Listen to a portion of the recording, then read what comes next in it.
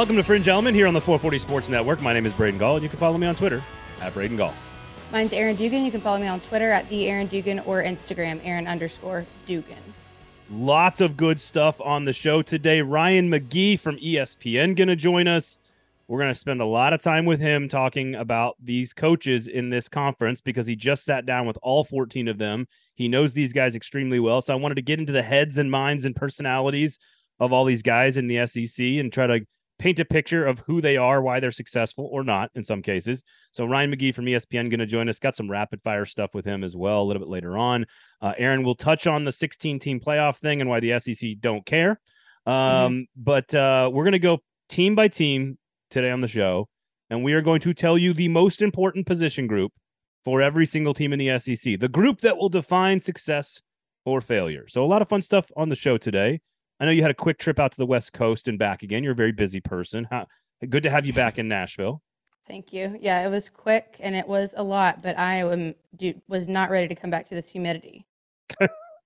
I mean, it feels like a freaking steam room here, and it's like perfect there. It's like 73, no humidity, and like just happiness. Of all the places I might retire, try to convince my wife. I don't know. San Diego, Denver. San Diego's up there.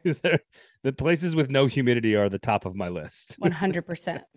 I've been at Titans camp for the last couple of weeks, 3 or 4 times, and we've had some cloud cover. So it was only like 89 instead of like 94. And it was like, it felt like heaven because it wasn't 100 degrees and it was still hot. Don't get me wrong. But we're in the South. We're used to humidity in the first month of the season. And here's what's really cool, Aaron. There will be SEC football games happening this month. That's crazy. This month.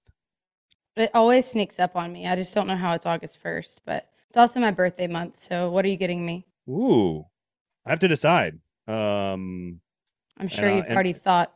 And by decide, I mean I will decide if you're getting me something. No, I'll ask Kaylee to help me, my wife.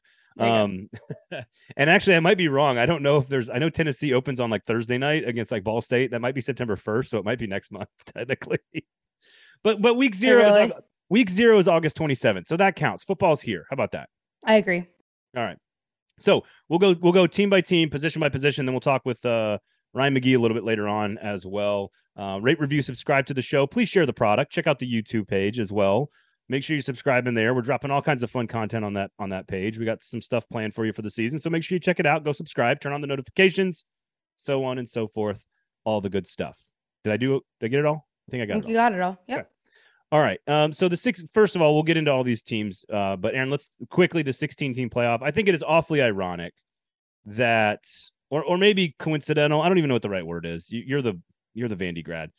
That the Alliance and all these other conferences are the people that blew up the SEC's goal of expanding the playoff to 12 when they voted. Yep. Last year, and now they all want it to be 16 teams.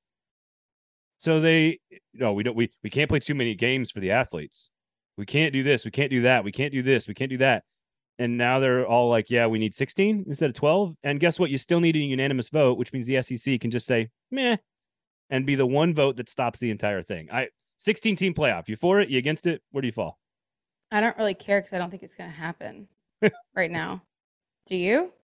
No, I don't think it'll happen. I think the SEC will. I mean, they would have to demand Texas and Oklahoma come to the SEC immediately. Mm-hmm. They'd probably ask for no automatic bids so that they could get as many teams in as possible. Yep. And frankly, why would they go to the table to negotiate in good faith with people who stabbed them in the back, basically? I mean, if it was going to pay off, well, I guess if that made it possible to where the Texas and Oklahoma could come immediately, then you might be talking because that's a lot more money. But no, I don't think it's going to happen. Everybody else did not play their cards right because the SEC has just like struck exactly when they needed to all throughout this process. They've sat back when they needed to. They striked when the iron was hot. That doesn't sound right. I think struck is right. Yeah. And now they just have complete total control really over the situation. Yeah. So, and yeah. Again, remember, it was a Penn State president and a Washington State president that commissioned the 4-person group, including Greg Sankey, to go explore expansion in 2019. They explored expansion, and they said 12 teams, and here's the layout, and here's the format, and then they voted on it, and they voted it down. And now those same people are like, well, what about 16 teams? And why would Greg Sankey say yes to that? He doesn't have reason to yet. Zero. And again, unless he can get Texas and Oklahoma early, that would change it. I bet. Zero cost and no automatic bids, meaning they could get 6 bids into a 16-team league. Yeah. Into like that. That's the only way. Otherwise, that's not even. I don't even think they have a conversation about this. Honestly, I just find it hilarious. Then everybody will get even less teams in. Right. I just find it hilarious that like they had a chance, and now USC and UCLA are going to the Big Ten, and we're all scared of expansion and all this other stuff. Like, oh, wait a second, 16 sounds great. Yep. Greg Sankey's like, get that bullshit out of here. No, he's not playing that game. No way. He's not. He's like, you already wasted enough of my time. Thank you. Yes. And he's been pissed off about this the whole way. Like he's like, what are we doing, guys? What are we doing? Yeah. All right. I just wanted to get that out of the way because I think you and I are on the same page on this. And yes. Doesn't make any sense why this would even be something the SEC would consider unless they get a huge something in return, right? Lots of incentive. It would take lots of incentive. Yeah. Okay. All right. So let's go team by team here. Most important position group for every team that you think could define success or failure for this football team. We're going to do all 14, except for I'm going to lump Georgia and Alabama together here and just say, where did you think a position group could play a role and actually define their season? Is there one for Alabama and Georgia, for either of those teams in your mind?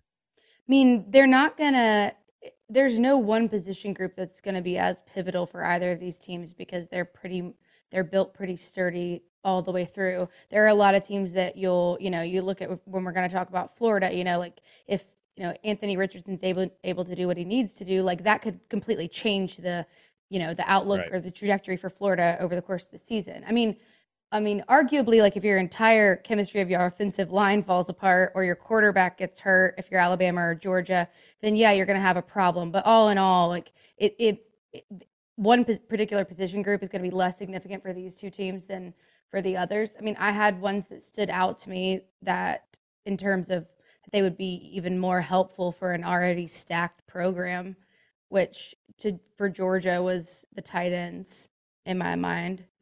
Just extremely talented through and through with Brock Bowers and Washington. And then for Alabama, I mean, I think that exactly. Yeah. I mean, like it's hard to ignore Will Anderson ever. Combination of him and Turner and like just in terms of pass rushing defense is going to be, a difference maker, but like not really because I already picture them going all the way through. Yep. If I had to do, and again, the spirit of the exercise is there's the beauty is the eye of the beholder. It's whatever you think is most important about this team. And there's no right or wrong answers to any of this stuff. If I was going to do it in the truest sense of the exercise for Alabama and Georgia, I'd probably say front 7 for Georgia and offensive line for Alabama. But like, I know all the pieces for Georgia are really good. Mm-hmm. And I guess maybe Alabama's offensive line could have problems in a championship setting, but like, I don't see a team on their schedule regular season that's going to challenge the offensive line and really truly cause problems for Bryce Young. So if I had to do the exercise, I would say Bama O-line, Georgia front 7, but there's really not a part of me that is concerned about either of those two things. It's hard to find something. Yeah, it's you said it. It's hard to find something that makes a huge difference for a team that is as close. Teams that are preseason as close to perfect as we're used to seeing. Yep. And Georgia tight ends might be the greatest tight ends we've ever seen in the history of the game. Like that's how good they are. Okay, let's go alphabetical here. We'll start in the East and then we'll go to the West and we'll hit every team. Then Ryan McGee is going to come up and join us a little bit later on, talk coaches. And I've got some rapid fire questions for him a little bit later on. So you guys are going to enjoy that conversation. All right. Florida, where did you go? Most important position group for the Florida Gators will be what in 2022?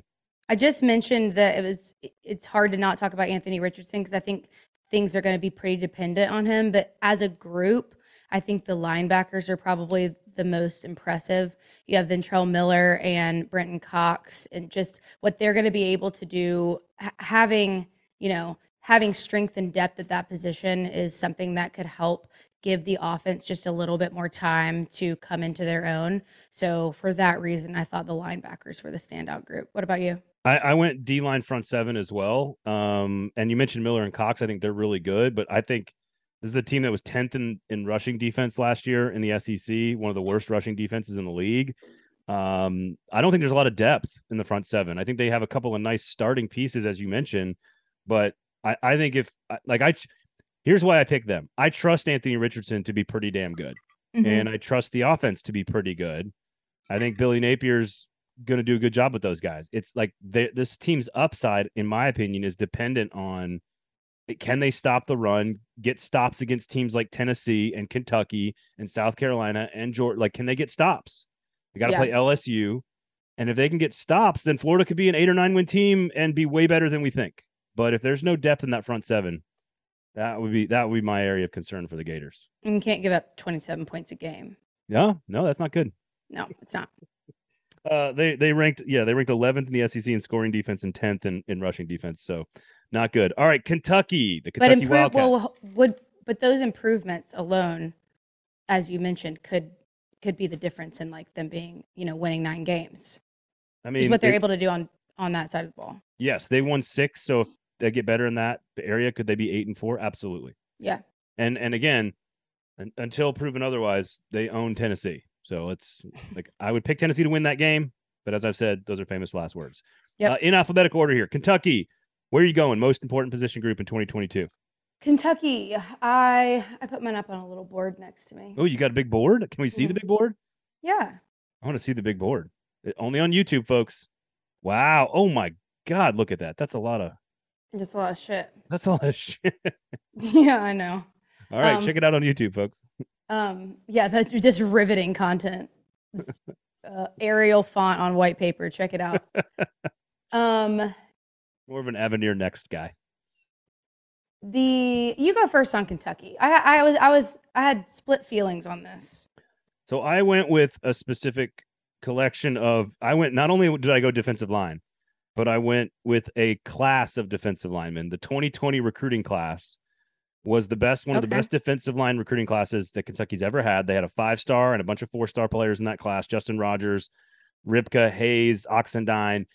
That group, I sort of trust Levis. I trust the offensive line. But if you're asking me, and I've said this on the show before, Mark Stoops, if you trust Mark Stoops to do anything, I trust him to take a bunch of really talented 4- and 5-star defensive linemen and develop them into stars. This is now going to be let's see, if they're 2020 classes, will be all their 3rd years in the program, and they are all expected to take on starting roles. If that group is as good as their recruiting pedigree says they are, that Kentucky team could have 1 loss playing Georgia for the division championship at home in November. You guys know I like Kentucky at 2 over Tennessee. That group makes them even better than that. If that group develops, they could be really, really dangerous.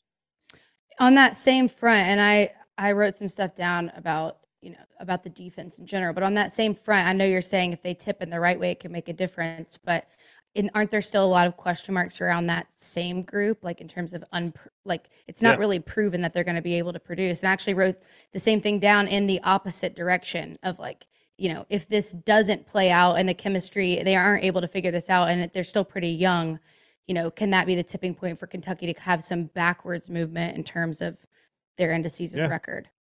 No, I mean, especially winning 10 games last year, I think that's absolutely possible. I think I'm picking them more in that 8 and 4, 9 and 3 range. So I'm already kind of picking them to take a step back. Right. But that to me, if I'm trying to find, I think Levis is going to be great. I think the offensive line is going to be great. I think the running game is going to be great. It's more about where can I find that next level upside for Kentucky, and it's that defensive line. And frankly, Stoops is great at developing those guys. So, again, he's been great at developing 2- and 3-star talent. Now he's got some 4- and 5-star guys to work with. Like that could be dangerous, folks. So, right. Do you have any concerns? I agree. If they can't stop anybody, then yeah, you're right. Do you have concerns about them? Losing Wan'Dale Robinson. Do you have concerns about them at wide receiver, even though they have some talent on there? I think that's a great point. I think my second choice would have been pass catchers, wide receivers, and tight ends. Probably would have been my second choice because Robinson caught 100 passes. They just. Josh Allen's gone. Justin Rigg is gone. Their top 3 receivers are gone. So they're going to have to find some players. I think they've got some guys that are capable. They brought some guys in out of the transfer portal too. So I agree. That's number 2 for me but I think having a star quarterback helps. Yeah, I agree. Develop those guys. When you still got people that can rush the ball. So yeah. Chris Rodriguez is a superstar. Yes. All right, Missouri. I went with quarterback here because I just don't think there's too many other question marks on the team, and we don't know who the quarterback is. Brady Cook, Sam Horn, Tyler Macon, Josh Abraham. Who knows? But probably between Cook and Horn.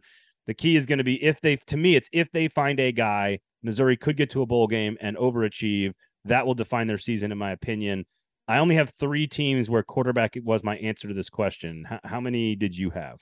If I count Missouri, because I had a hard time coming up with anything else, it would be 4.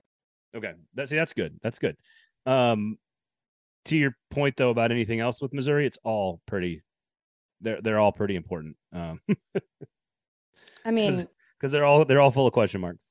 That's the thing. It's like it's hard to pick one that you feel like is going to have the most significance. We know how much of a difference a good or bad quarterback can make, and then they have a lot of other question marks, which we could pick any of them. They do show. I do think that watching Isaiah McGuire at defensive end will be fun. He's like super powerful player and could be a difference maker on that side of the ball in terms of just like, hopefully being able to put some sacks up for them. But, there's just a lot of moving parts for Missouri.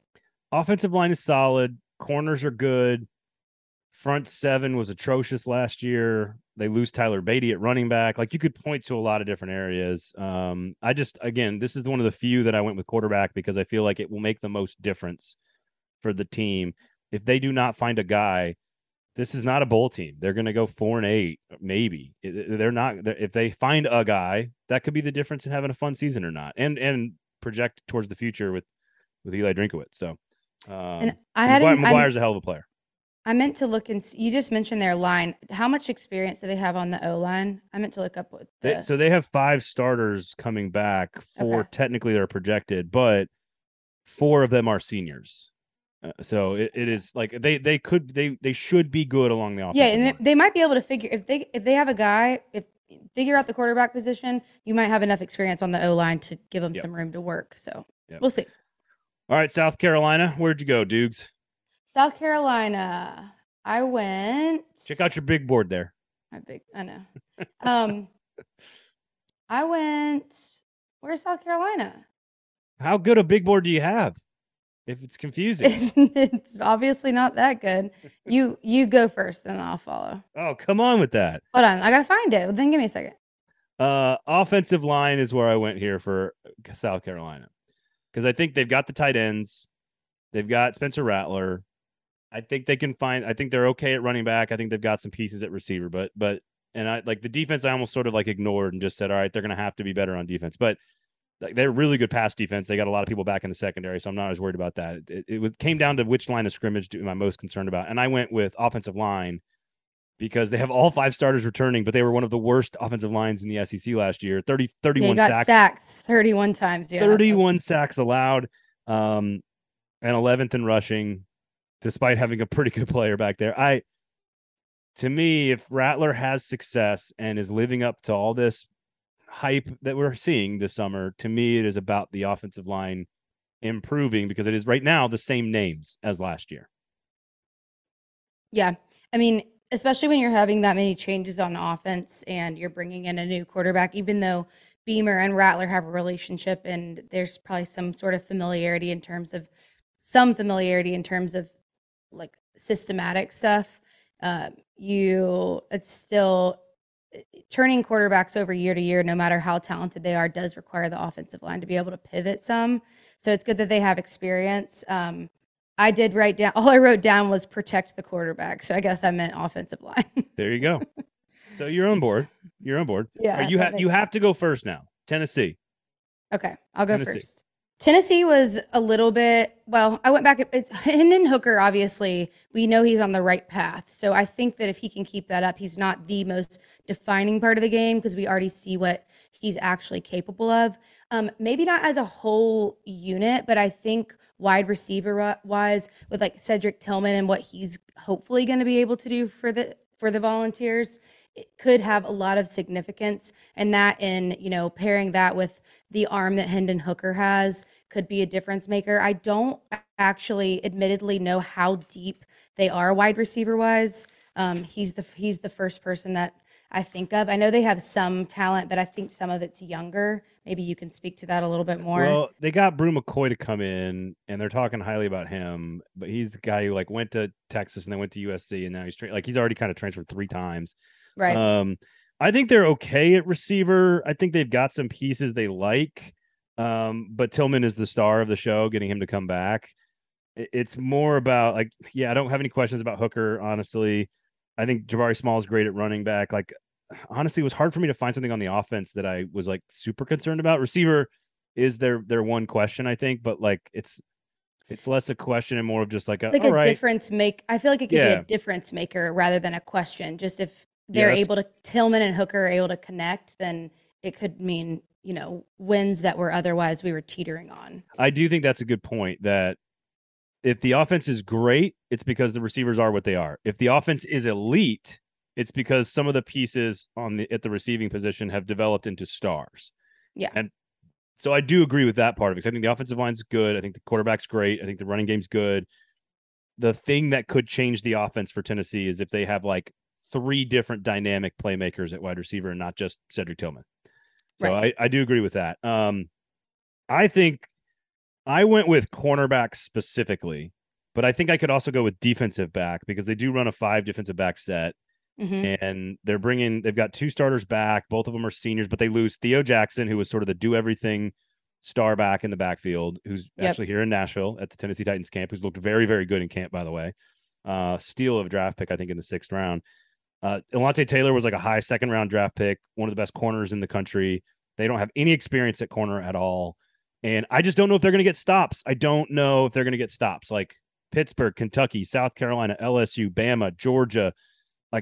There's just so much on the schedule. Florida with Anthony Richardson. There's so many good quarterbacks. You have to be able to cover in space. And I don't know if Tennessee can cover.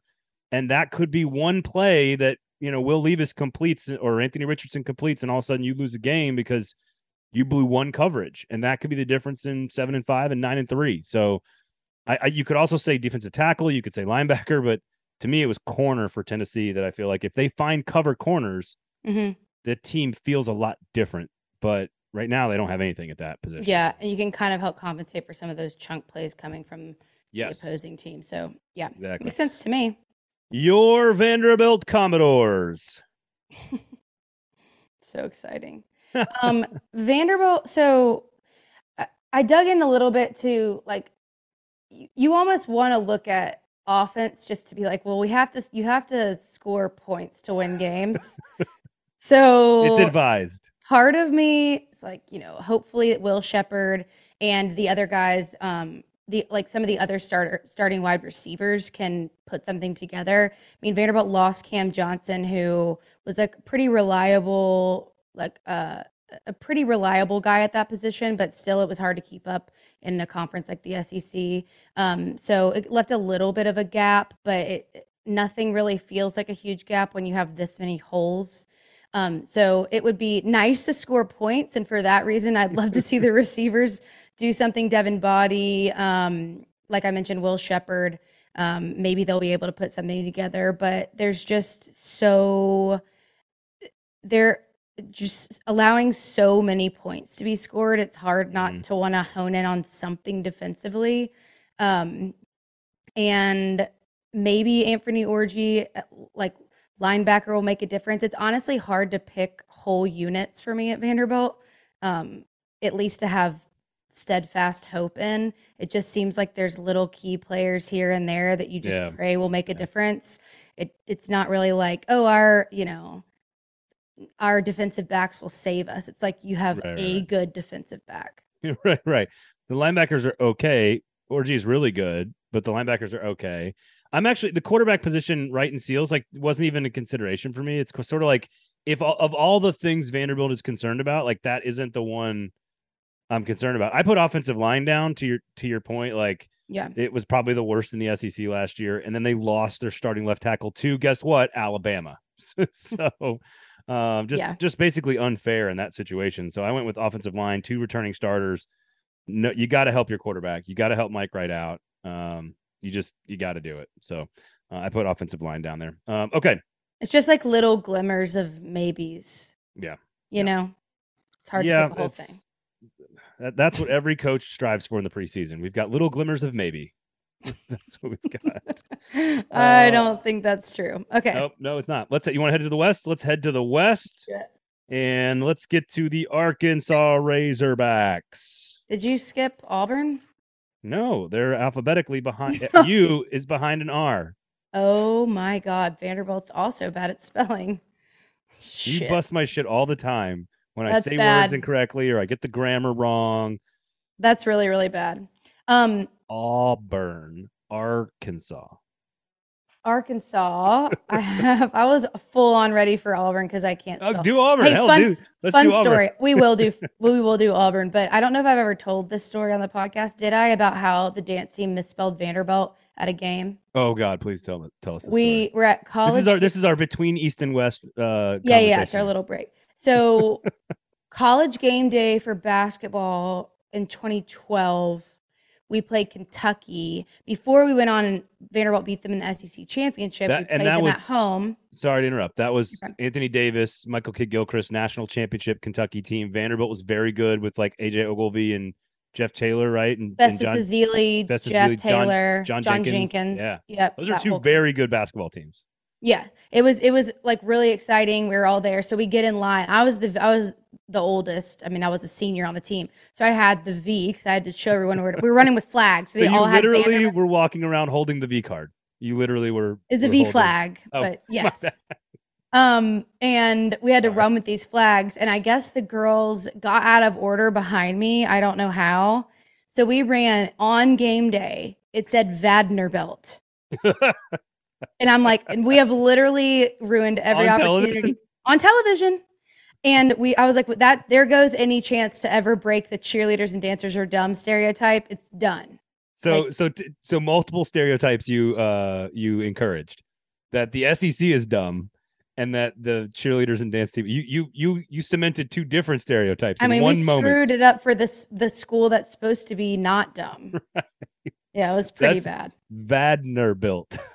I was like, oh my God, guys, for real. Of all the things and of all the days to do it. I know. It's so good. Because it's not like you don't do it for every game. Like you did the flags for every game. You just weren't on national TV every time, right? No, they just messed it up that day. Just the one time.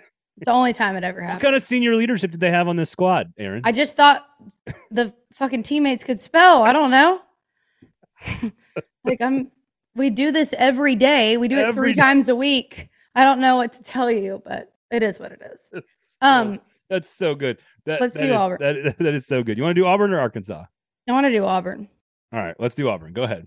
No, you can do Arkansas. You go first. Oh, I'm going to do Arkansas. You're going to do Auburn? All right. Oh, well, we're both going to do both. All right, fair enough. All right, Arkansas, front 7 for me. They don't have a single returning starter, which is odd, but Bumper Poole is back and sort of like in this role. They lost their top run stuffer. They lost their top pass rusher. They lost 2 linebackers. I think they have a lot of really good pieces, so I'm not concerned necessarily about them being good there, because I think, again, Bumper Poole is a very good player, but he's back. I think, to me, it's about how good are they. If they are truly great in the front 7 and play that Sam Pittman physicality and can stop the run and bow up and get stops on 3rd and short in a really good division, then I think Arkansas is a great football team. If the front 7 does not come together quickly with some new pieces filling in a lot of big roles, then I think Arkansas is a solid football team, because the offense, I think, is going to be great. So to me, it's the front 7 and how did all the pieces fit together for Arkansas? I figured you were going to go that direction. I went quarterback. Not that I have questions about KJ Jefferson's abilities, but just, I think it's going to take some creativity with him in that position. Just making sure that he's making contact with those receivers and like what they're really going to be doing to score points.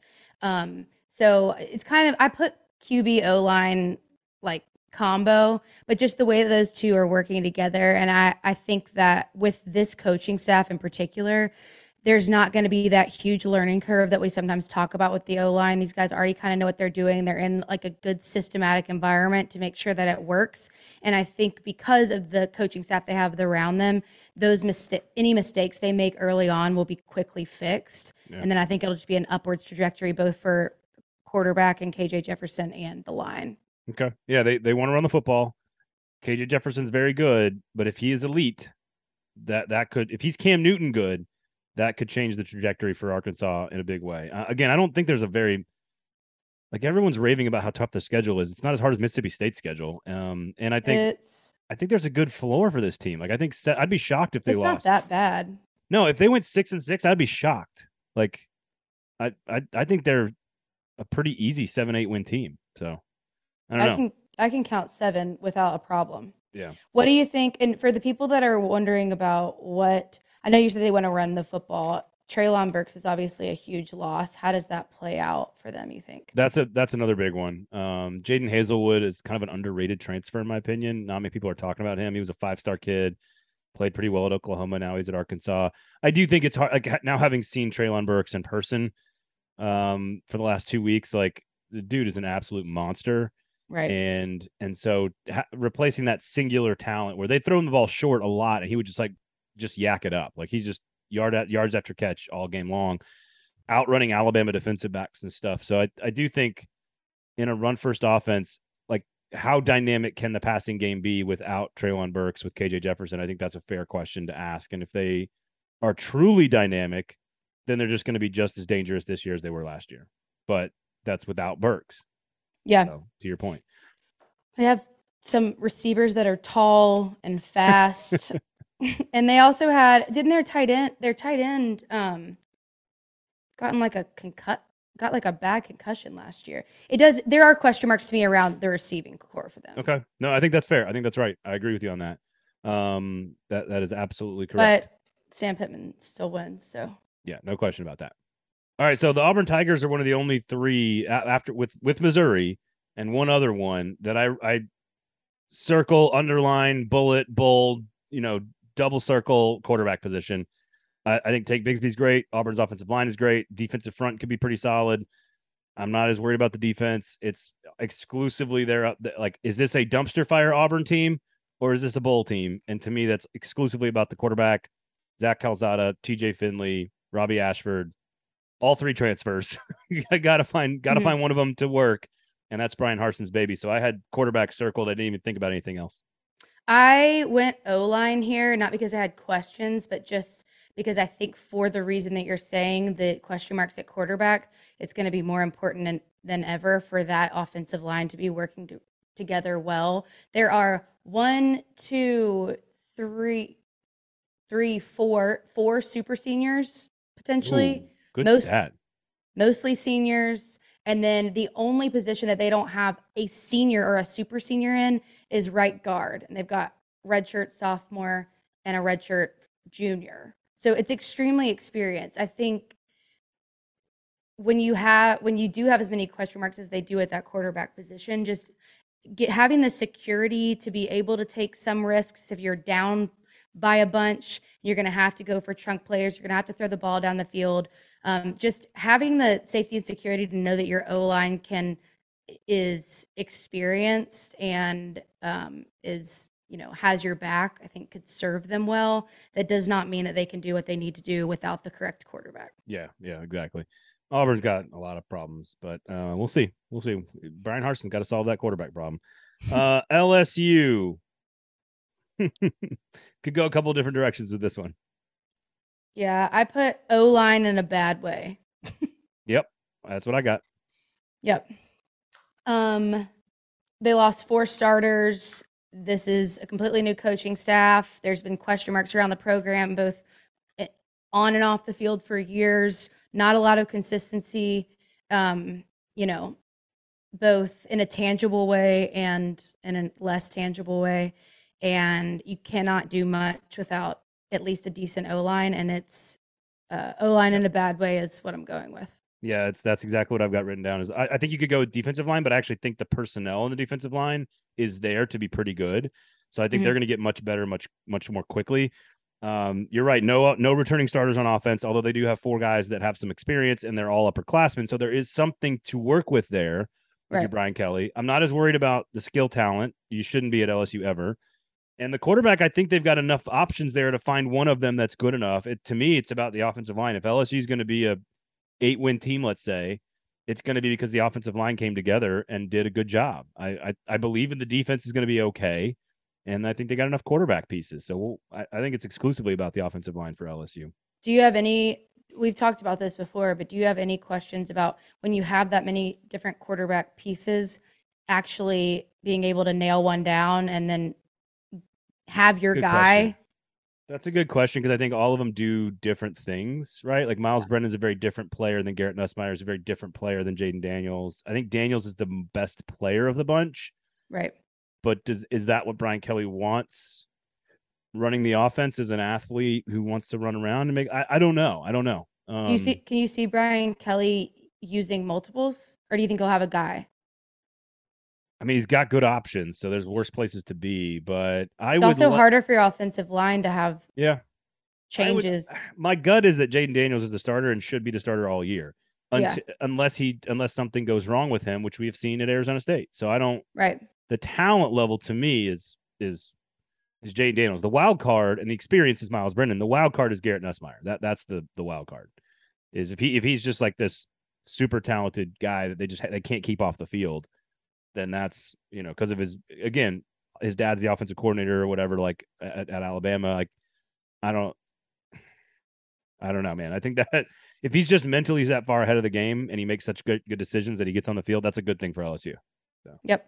All right, Mississippi State. You know how much I love Mississippi State, so I had a tough time with this one. You did. I did. You get to go first. I went first last time. Literally one position, the left and right tackles. The offensive tackles are where I'm most concerned. I think you could mix in some receivers, maybe some defensive backs, but like by and large, I think they're good on the defensive line in the front 7. I think they're good at the skill position players. I think they're good in the interior of the offensive line. I like this team a lot. I think they're a very complete football team. It's literally like they lost an NFL left tackle and they have to replace their right tackle as well. If they can get bookend tackles to protect Will Rogers, y'all know how I feel about Hail State this year. So this was a hard one too. I actually went specifically with cornerbacks. And that was not only because of they have, Emmanuel Forbes, right? Yes, Emmanuel Forbes. Yep.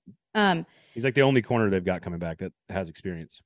Yes, and losing Martin Emerson. I mean, they took a big hit. They have at least one guy in Forbes that could potentially step in, but when you in close games, especially just having that security against the passing game is like so key in those games that could tip either way. And just the lack of experience there, I think could run them into some problems. That's a much better specific position problem to have than some of the other ones we've named. I'd much rather feel like I'm lacking in that capacity than my O-line is crumbling. So I think in the large scheme of things, it's not a huge issue, but I was kind of having to search a little bit. Yeah. I wrote down defensive backs as well. And just as like a second tier one. And it's because like they've got 2 seniors at safety, but you're right. They don't have a lot of cornerback depth, or at least proven cornerback depth. But all 5 projected starters right now are upperclassmen. So there is some veteran pieces there. The question is, how good are they? And that's the other one I wrote down. Because again, I think this team has got almost everything it needs to be a very good team this year. So y'all know how much I like the Bull Puppies this year for sure. And I think just knowing too that Martin Emerson was a tough one, and I don't think people realize how big of a loss he was because teams started to play around him so that they didn't have to go up against him. So I do think that on paper, even though that might not seem like it was as big of a loss as it was pretty big time because teams were having to adjust their scheme around him. I wanted him to be drafted here in Tennessee, so I wanted to cover him because I thought he'd be good. Now it turns out Roger McCreary's pretty damn good too. He's having a great camp. You Auburn fans, him and Treylon Burks have been going head to head in Titans camp, like Auburn and Arkansas, SEC West love. It's been a lot of fun to watch. They're both really good players. Old Mississippi, where are you going here? I went defensive line in a good way. You think they're good on the defensive line? Okay, let me hear it. I mean, they're at least return. It's not completely falling apart. You look at like some of these other teams, and they're missing like key pieces. I mean, So single season sack record holder, of course, Sam Williams is gone. Middle linebacker Chance Campbell, also here in Tennessee for the Titans. There's a lot of SEC players in Titans camp. And Mark Robinson, of course, is gone as well. They've got two nice pieces coming back in Johnson and Hill. I guess it's just like what they were able to do in terms of scheme last year, and their improvements made from 2020 to 2021 was the right trajectory. Now, I see what you're saying about missing personnel, but scheme wise, just going from, they had one of the most improved scoring defenses in the country, just heading in the right direction. Now, is there going to be personnel there to get it done? I don't know. But I wrote down front seven is when I wrote down. Now, the problem with writing down front seven for Ole Miss is they run a 3-2-6, which means there's only 5 in the front seven. So it's a front 5. Right. And they lost 3 of the best players out of that group. But you're right. That was the most improved part of the team. And Chance Campbell was a transfer. They're also going to rely this year on 3 more players to come in as transfers. They got a guy from Central Michigan. They got a guy from Georgia Tech. They got a guy from Auburn. Like they're going into the portal again to do this. It's not quarterback for me or offense because I trust Lane Kiffin. But most importantly, they lost DJ Durkin, their coordinator, to Texas A&M. And I think that is like when you package the loss of the coach with the loss of the experience with new faces, you're asking a lot of new pieces to do a lot of work very quickly. And if it works, then I see what Ole Miss people are talking about. But y'all know I do not like this Ole Miss team as much as everybody else does. Yeah. No, it's true. It's true. I like the direction they were heading in. I think they had something figured out, but you're right. That is a lot of gaps to fill in. Even if I like the way that they were playing and their improvements that they made in terms of scoring defense and keeping opponents' point totals down and everything, that it, can only do so much if you don't have the coaching staff and players there to execute it. The question is sustainability. Like it was a huge improvement last year. Can they sustain it? And I think you had Ole Miss at 4. That's where they were picked by the media. So like you and the media, everyone agrees. I know that I'm the different one here. Like I am out. I could be completely wrong on this, and I might have Ole Miss 7 in the West. But again, that's way out in left field. Yeah, that is not what common thinking is with the Rebels right now. Well, you don't normally think common. That's true. I don't think common. It's like an Apple slogan from like the 80s. Think uncommonly. Texas A&M. I got one name I circled, quarterback. Texas A&M makes the playoff with a great quarterback. Texas A&M loses 4 games without a good quarterback. Yep. I have quarterbacks too. Not much to talk about. If we're going to agree on one, it's going to be that one. Not much to talk about. That's extremely talented room. And honestly, that's going to serve Texas A&M. That will probably be a similar conversation in the next year or 2 to come. Yep. Is when we see Connor, besides Weigman? Yeah, Connor Weigman. He's coming, man. He's Haynes coming. King. It's basically Haynes King or Max Johnson between the two of them. I think it's down to those 2 this year. Max Johnson threw, I think, 27 touchdowns last year. And Billy Lucci, go back and listen to our Billy Lucci conversation on the YouTubes, the video conversation I had with him. He basically said this entire team hinges on good quality quarterback play, finishing drives.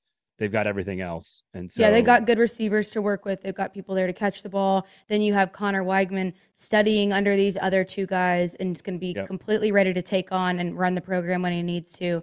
The only thing I think, which is not really a concern, is just they have that stint of tough road games. I think they go Mississippi State, South Carolina, and there's one other one. Bama, all in a row. Oh yeah, on the road. Oh yeah, forgot about that one. That one. So that'll be a test for sure, but they seem to have all the pieces they need to have a pretty good go at it. Yep. A lot of good quarterbacks in this league. Texas A&M is the best team that does not have an answer at quarterback yet. We don't know how good they can be at that position. They have the ability to be very good. The question is, are they going to? At least they have an answer. Like they're going. I think so. I think so too. Yeah. Listen, I think A&M is a top 10 team, so I'm not I'm not backing off that. I think they're going to lose a couple games, but I think they're a top 10 team. And if they're top 10, it's because they got good quarterback play. So they definitely got a chip on their shoulder too. So. Or at least Jimbo does. Yeah. All right. That just about does it for us. When we come back, you're going to hear from Ryan McGee from ESPN, and we're going to try to get to know all these coaches heading into 2022.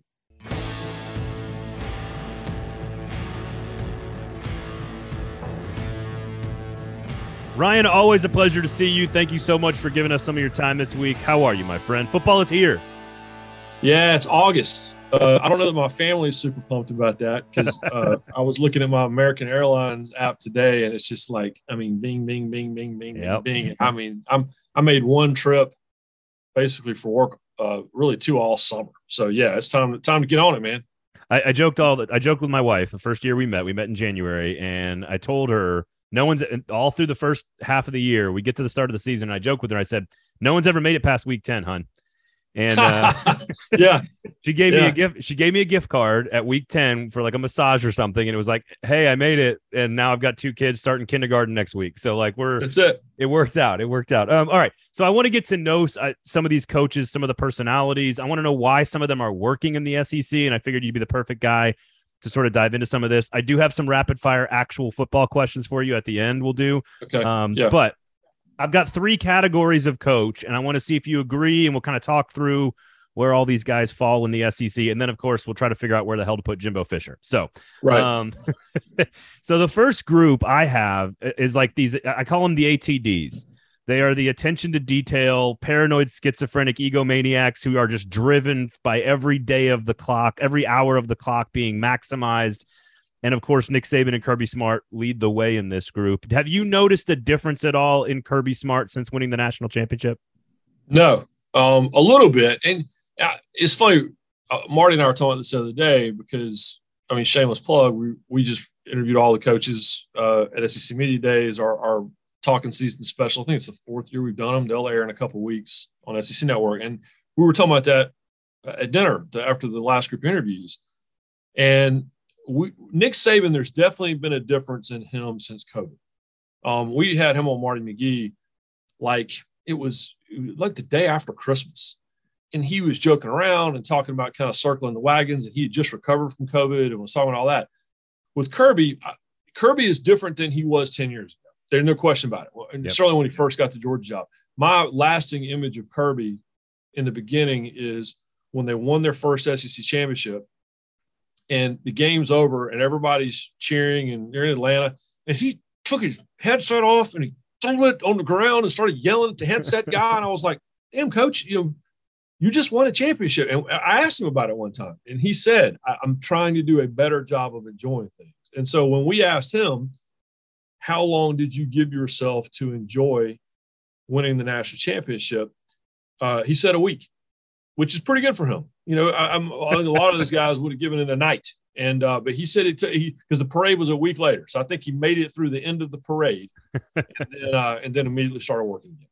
Well, and what's really interesting, like, wasn't Saban's face like that in the 2009 championship? Like on the podium, he's like holding up the ball and he's like scowling, pissed off about it.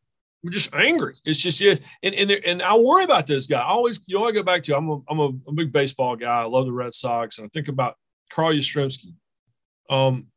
Years after he'd retired, I met him at a thing and we were chatting, and I said, as I go, other than obviously not winning a World Series, what's the one thing if you could do something over with? Because I'd enjoy myself. He said, I never once enjoyed it. I never once allowed myself to enjoy it. And he goes, now I'm sad because I look back and I'm like, what would I give to have one more day? So I really do believe I refrain from using the phrase kindler and gentler, but I do believe that Saban allows himself to enjoy it a little bit now because of everything they went through in 2020. That's his favorite team. He tells everybody that. Of course, won a national championship. But I think these guys, I hope they all give themselves a chance to actually appreciate it because, when it's over, it's too late. So 2 other guys I would probably put in this category, and the 2 new coaches, and I want to see what you think about this because I think Brian Kelly also had that moment. They went 4-8 at Notre Dame a few years ago. They've won 54 games since then. but he had sort of this kind, literally, like he said, I'm going to be a kinder, gentler, more thoughtful coach around my players. So I guess he would fall into this category. So I want to know if you think he's actually made that adjustment. And then would you put Billy Napier? I was going to say Billy Donovan. Would you put Billy Napier into this category as well? Because it seems like he's not only is he from the Saban tree, but it feels like the attention to detail is very strong with this one. Yeah. So I'll start with Kelly. He's definitely a different person than he was. Like, you know, everybody in our corner, the SEC corner of the world, always goes back to the year they shocked the world and got into the BCS title game and got destroyed by Alabama. And it was physically obvious if you were there that night when the two teams walked in, who was going to win the game. I mean, it was like the Monstars, right? In the Looney Tunes. It just was this size difference. Mike Golick Jr., I talk about this all the time. Just get off the bus. The game was over. Yep. And Brian Kelly was a miserable human being back then. He was really difficult to interview. He wouldn't say anything. He was very guarded. Now, I think that he's penalized for that because he's not like that anymore. I think he goes into full business mode when it's time to get ready for football games. I don't think there's any question about that. But, you know, we make fun of the dancing, right? And we make fun of the fake Southern accent and all that stuff. But the reality is he's chilling out a little bit. And I think he feels like he's been liberated. They've taken the handcuffs off because coaching at Notre Dame is brutal. He and I've talked about it. Just the protracted. So right here on the wall behind me, right there. Watch on YouTube, folks. Right. So if you're on YouTube, right behind me, that block of wood back there, that's a section of the redwood that Newt Rockne brought in 1930 and put in the stadium. The fight that Brian Kelly had to just replace those with more comfortable seats was brutal. And so I think he's definitely different. Now, you know, LSU, as you know, will chew you up, which brings us to Florida.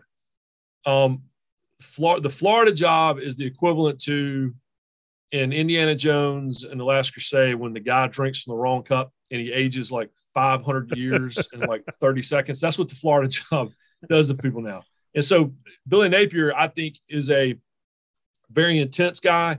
He's a very focused guy. He's right out of the Saban playbook. However, he enjoys himself. I mean, if you watched him with Raging Cajuns, he was having a good time, and so he can't believe he's got the Florida job. He loves it, and so I hope that he's given a chance to enjoy that because again, I feel like it might be the reverse there. We saw Will Muschamp, who's a great guy, but the whole time in Gainesville, it looked like his underwear was 6 sizes too small, right? Yeah. I mean, and, you know, he's not like that at all. Like he's not like that. Ron Zook's not a bad guy, but the Florida job turned him into the Hulk, and so that, and you know, in Urban Meyer or whatever else. So that job will chew you up and spit you out. So I'm hoping that Billy Napier, being what I perceive to be a little more chill version of the Saban tree, I'm hoping that'll serve him well down there.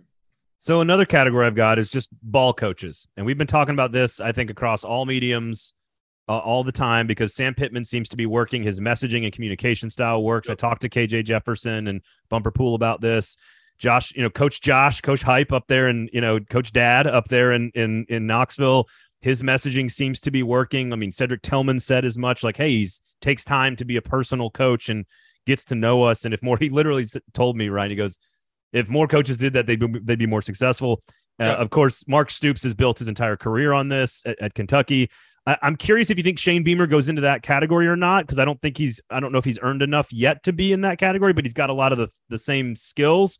So what is it about that group of guys and their style that has worked so quickly?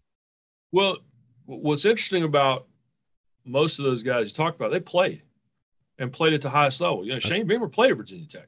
Shane Beamer was on the Michael Vick teams, and Josh Heupel almost won the Heisman Trophy. I mean, so it's I think there is, and Mark Stoops certainly comes from a coaching background. But I think with those guys, it's a great category because those guys seem to understand the balance, and this is the part that a lot of people have a difficulty with, which is balancing the teacher, guidance counselor, sports psychologist part of the job, which is a huge part of the job. You're still dealing with 19-year-olds.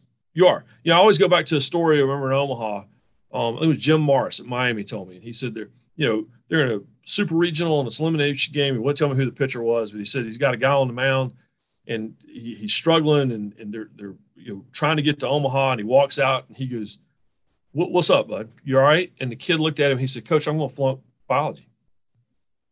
And And Marshall's like, well, you know what? We're going to talk about that after the game, but we need to get this out first. But that's a part of the job. You know, your girlfriend dumps you, or you're not doing well in school, or your parents are getting a divorce, or, you know, there's some issue. And at the end of the day, you're still dealing with teenagers. And so Shane Beamer handles that beautifully. At least he has up to this point. And Spencer Rattler will tell you that. It's the reason all these guys from Oklahoma are going to Columbia, because they love Shane Beamer. And big surprise, you know, Frank's son. Frank Beamer was the exact same kind of coach. So no, I like this category a lot, because you can coach ball and you can live ball, but at the same time, it's okay to call a kid into your office and go, "You all right?" And I think that all those guys you're talking about do that. Yeah, and it's it also, and I think you package it with NIL, which I know people's eyes glaze over as soon as you mention that acronym.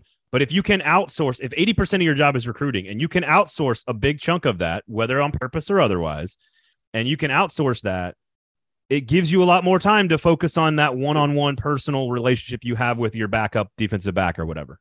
Well, it's what Dabo Swinney's really good at. I mean, it really is. I don't know that Dabo is a great X's and O's guy, and I think he honestly got exposed a little bit when you know, he lost a big part. Well, of his staff. He'll tell you that. Yeah, but what he's really, really good at is what we're talking about, which is being in the room, being with, and I don't want anybody to misunderstand either.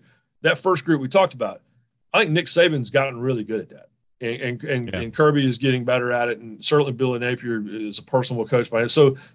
But I think the group you're talking about, they just seem to have struck that balance. But you're exactly right.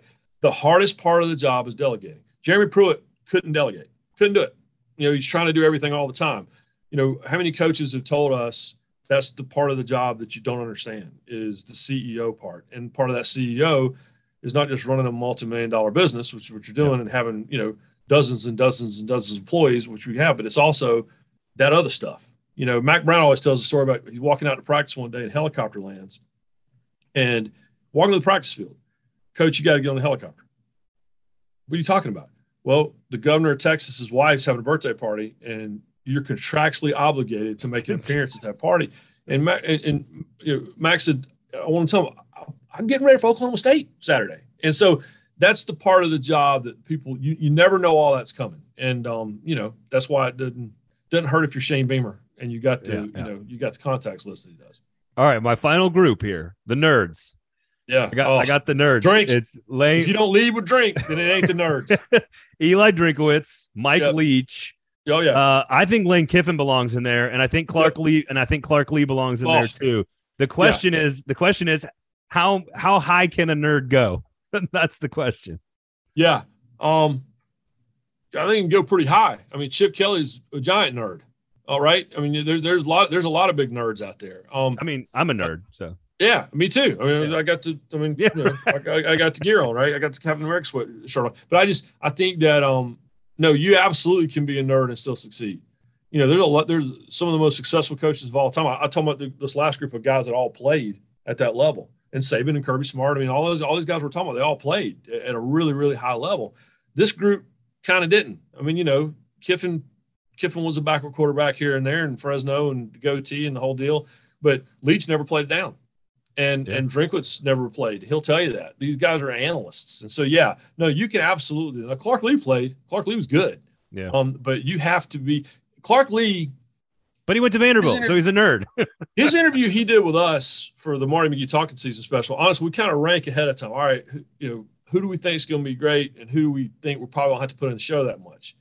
And Clark Lee was a conundrum because when he was done, his guy got on and went, the team was terrible. And as soon as the interview was done, we looked at each other, we're like, I'm like way smarter than I was 20 minutes ago. Yep. So he's fascinating. That whole group, I love Drinkwitz, man. I remember I spent the day with him up at App State one day, and all along I'm like, this guy. I mean, and Leach.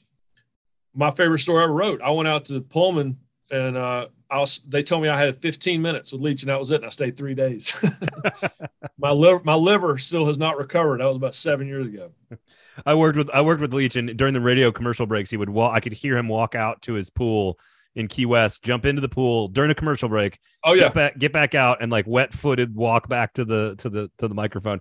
What's interesting about Clark Lee, and I think this is my sort of Shane Beamer is the inverse of this, but I don't think Clark Lea is good on the big stage. He's too robotic. You know, those press conferences at media days are very performative, but I think his stuff is very substantive on a one-on-one level.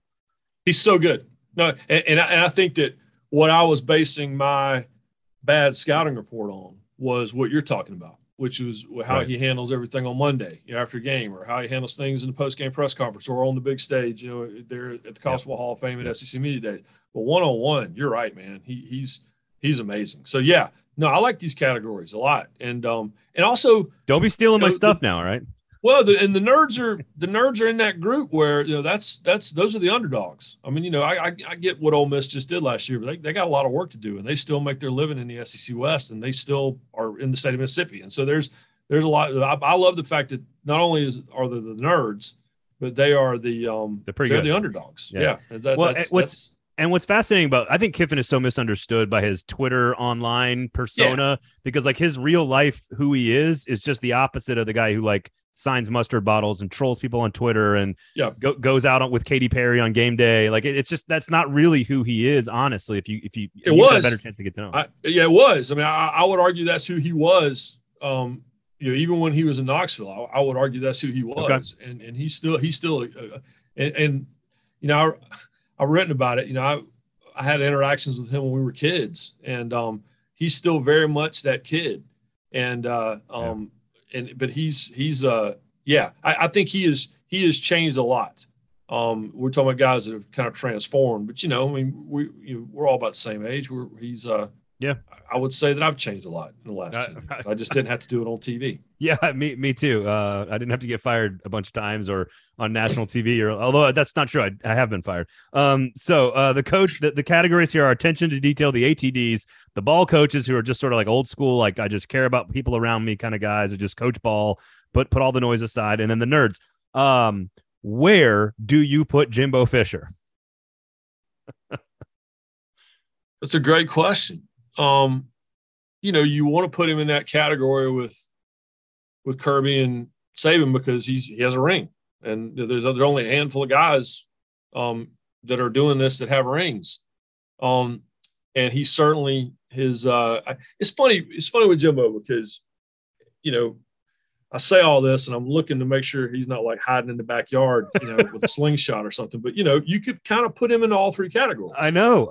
Yeah, you really can. And because I would argue with a pretty good case that he could be in the nerd group. I mean, you start talking football with that man, and it's a whole other level. I mean, it really is. And fishing and hunting, like just, exactly. Yeah. So, and you can be a nerd and fish and hunt. Oh yeah. But it's but yeah, I think there's a little bit of him in each one of those categories. But if you had to put him into one, I might put him in that second category because I think about I was all shoulder deep into the Jameis Winston stuff, and I'm still not the biggest Jameis Winston fan. That's not a secret, but watching the way that Jimbo handled Jameis in the middle of all that, when there's accusations of things that don't have anything to do with football, right? And Jameis kept doing really stupid stuff, but he also was trying to win games. And I remember when Jameis was in the background, right? The game where he was suspended and didn't play, and Clemson, right? Right, and the way Jameis was acting on camera and Jimbo grabbing him, So I think if I had to put him into one of the categories, I'd put him in that. What was your acronym? I went the ATDs. The ATDs. I'd go ATD with him. That's what I would do. I want in that group with a ring. I think that's what I would do too, and I think I would put Harsin there as well. I think. Yeah. No, Harsin. See, to me, Harson's a bigger wild card than the rest of them. But I'll say this about Harsin: I knew that his personality was going to be a problem for the assimilation into the Plains. I saw that coming. He couldn't handle the COVID stuff worse. He kind of fell into this, weird category of just, answer the question, what's your deal? And he kind of got lumped in with Aaron Rodgers and all that stuff. But I think if he could do that over, he'd do it over again. But the people who tried to shame him out of that job and the coup, once you have survived a booster coup, you have arrived as an SEC coach. So, true. We'll see.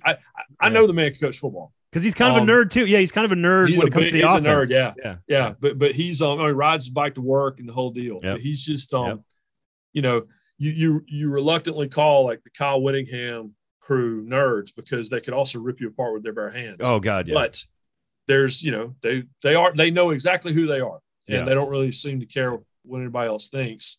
And until you come after their livelihood and their family. And so now, focus Brian Harsin. It should be scary to everyone. I do like the that once you survive the coup, you become an SEC coach, because it's like a lot of the boosters were like selective moral outrage. A lot of what happened, of course, with Tennessee fans and on that fateful Sunday. All right, let's do some rapid fire football stuff, and I'll let you go here if you're okay with this. Yep. All right. Yep. All right. More likely to lose a regular season football game, Alabama or Georgia? Georgia, just because they're gonna have to catch up very quickly. Georgia's. I'm not saying they're gonna lose week one, but I'm saying they got a lot of work to do, a lot of gaps to fill, and they have the roster to do it. But they have the biggest challenge on week one. Auburn closer to 0-8 or 8-0? Closer to 8-0. Okay. I think they're going to give it to Mr. Bigsby and get out of the way. Utah versus Florida week one. Do the Gators knock the Utes out of the playoff? No. I think Utah wins that game. I think Florida's still trying to figure out who they are. You're talking about didn't Urban used to coach here? Bowl. That's what we're calling it. Yeah. Hey, didn't Urban used to coach here? Bowl. Exactly. We get Bowling Green against Ohio State, and we could have a whole team 14 playoff. It'd be great. Oh yeah, that'd be great. And then everybody can sit around and have an honest conversation about Urban Meyer now. Yeah. Which quarterback, take Bryce Young out of the mix here? And I know there's Will Rogers, KJ Jefferson, and Hendon Hooker kind of in that second tier, but I kind of want to go down a notch. Which of these really good quarterbacks, as we have a really good class here, which of them is actually going to be the star that which one fulfills all the upside? Is it Levis? Is it Richardson? Like, which one is the guy we're talking about at the end of the year that is the dude that we're all going, we knew about Bryce, but that's the guy? I think Levis could be he could tilt the balance. I really think, you think about what that team has been and what that program has become. And the one thing they've missed is like a difference maker guy. You know what I mean? They've had great players. Great players, all-time players in that program. But Will Levis has the potential now. I'm not saying he'll do it, but he has the potential to hit his stride and become a transcendent dude. And you talk to the NFL scouts, and I'm not a big NFL guy, but you talk to the NFL scouts, and they are drooling over him. And plus, he's just, I know we all talk bananas and all that stuff, but the reality is he's really good. And and he's and does not lack for confidence, Will Levis. So I think he could be the guy. Second in the East, who is it? Kentucky. I agree. That's who I put on my ballot. Yep. Third. And by the way, if you're watching on video, you see all my Tennessee, Tennessee fairways. So as soon as I said that, my phone started vibrating. It's all my college roommates and my wife yelling from upstairs. But yeah, until I say this to my Tennessee people all the time, I know you want to be Alabama and Georgia. There you go. I know you want to be Alabama and Georgia, but as much as this pains old school Tennessee fan, you need to be Kentucky first. Once you figure out how to be Kentucky, then you can figure out how to be Georgia. And Alabama. Well, they're gonna. They all say the same thing to me. Well, we beat Kentucky all the time. Like, well, but you don't beat them over the whole season. You need to beat them over the whole season. So no, it's and again, you're talking to a guy when I was in school. There, we're in the middle of like a 17-year winning streak or whatever it was, and so it's but yeah, you need to lay the foundation like Stoops has in Lexington. Then I'll talk to you about becoming Alabama, and I don't think they can do it, but it's just they're not there yet. Could Tennessee at LSU be the best SEC football game of the year? Yeah. I think it could be the best game of the year that no one realizes is going to be the best game of the year. How's that? That's exactly what I think. Yeah. No, that's a really, really, really good call. Because there's not many. I think LSU I think is going to be better, faster than people realize. Mm-hmm. And Tennessee obviously has the momentum that they have, but fake accent aside, Brian Kelly can coach football. He just got to get the dudes in there. I have plane tickets and tickets to one football game in the SEC this year, and that is the one I'm going to. All right, third in the West behind A&M and Bama. Who you got? And then I'll let you go. Hogs. Go Hogs. All right. No, they're good, man. And anyone who doesn't like Sam Pittman has never met Sam Pittman. So if anybody out there is looking for a team to root for that isn't your team, that probably isn't good enough to win the conference, but it's certainly good enough to ruin it for someone else, WPS. Yeah, I'm with you on that one, dude. Ryan, thank you so much, man. Tell everybody where they can see you, find you, watch you, listen to you, all that great stuff this season. Yeah, man. Marty McGee, we'll be back on the road again. Redneck Game Day. We'll be back on the road again this fall, every Saturday. And we know, speaking of Arkansas, we know opening weekend we will be in Fayetteville for that big Cincinnati Arkansas game. Which, hey, by the way, how about getting in the time machine and going back a few years and going, hey man, big game, Arkansas Cincinnati, chance. But we'll be there week 1 every Saturday morning, 9 a.m. But until then, we'll be on ESPN Radio on Saturday mornings and SEC Network like normal. And yeah, our coaches, our Talking Season specials are coming in August, but they haven't sent me a date yet. So all right, keep your eyes peeled, everybody. Thank you, dude. You're a pleasure. You're a joy. We appreciate your work and time. Keep up the good work. We appreciate it. Thank you, Ryan. I'll see you this fall, bud.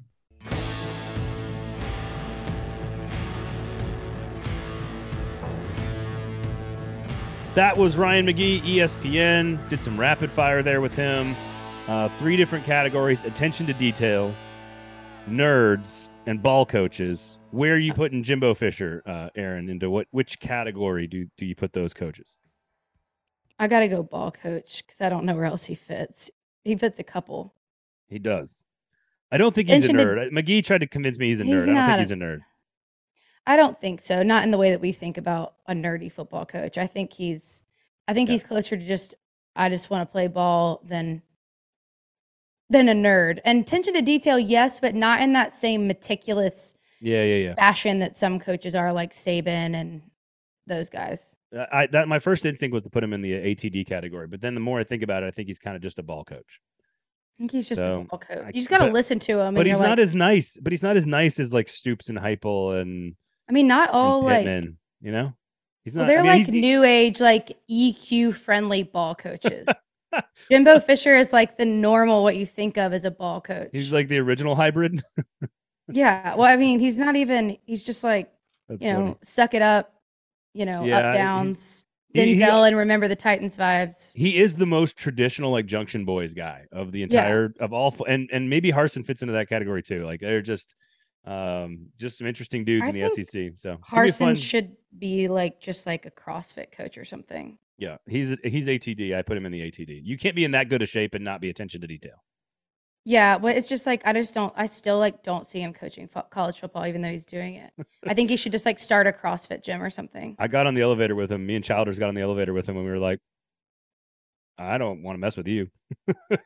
It was that obvious. They closed the door, and he got off the elevator. You do exchange pleasantries. You're like, "Hey, Brian. Hey, guys.